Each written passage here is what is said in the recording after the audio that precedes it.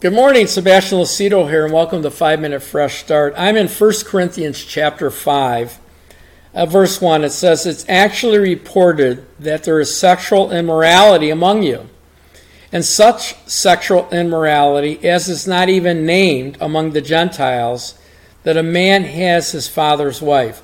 So just the historical context, there's a man in the church sleeping with his stepmother. That's most commentaries believe that. So his father probably remarried, and the son is having sex with his stepmother. So it's a terrible sin.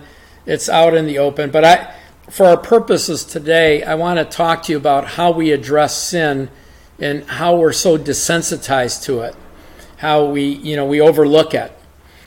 Because in this particular case, I want to show you what the Holy Spirit tells this congregation.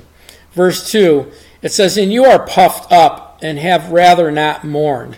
In other words, you're prideful, you joke about this, you talk about it, you make fun of it, but you should be mourning about it because it's a tragic sin and it shouldn't be in the church. "That he who has done this deed might be taken away from among you." In other words, you're puffed up and prideful and making jokes and making fun of it and talking about it, but you're not mourning and understanding that this shouldn't be in the church. And, why shouldn't it be in the church? Because this is something that's habitual. It's very obvious. It's not like a sinner walked in the door.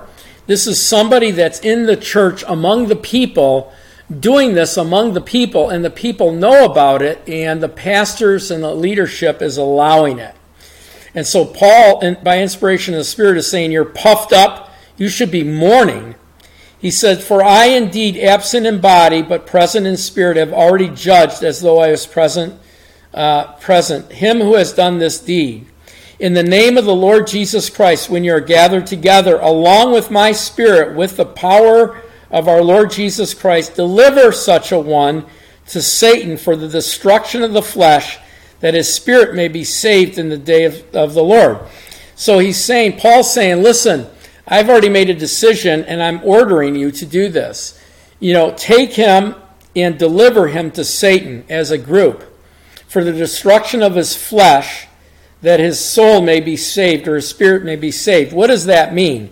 That means turn him over to Satan for Satan to have his way with him so that he might, repent and come back. He has a chance of being saved if we allow Satan to beat up on him and destroy him. And so he goes on in verse 6, he says, "Your glorying is not good." Glorifying this is not good. He says, "Do you not know that a little leaven leaveneth the whole lump? Therefore, purge out the old leaven, that you may be a new lump, since you truly are unleavened. For indeed, Christ is our Passover and the sacrifice for us all." And so, in this particular chapter, we see that they're not sensitive to the sin. I mean, they're looking at it, they're seeing it, and they're not vexed by it, they're not mourned by it. That's very similar to what's happening to us in our culture. We watch movies, we watch sitcoms, we watch different things presented to us in different forms of media, and we're not vexed or moved or mourned by sin. A lot of times in movies, we're rooting for, whoever the hero is, whoever the subject matter of the storyline is, and they may be in an adulterous relationship or a fornication relationship or even a gay relationship. And we're not sensitive to it anymore. We're watching it. We're not moved by it. We don't see it. We read over it. We watch through it.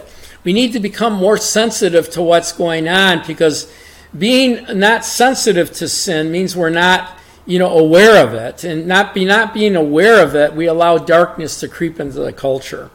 It's one thing if you see it and you know it and you call it out, right? But it's another thing if we just breeze over it. Anyway, that's our message for today. God bless you guys. Again, share, give, support, and use us, right? Watchersoftruth.com, watchersoftruth.com. God bless you guys and have a great day.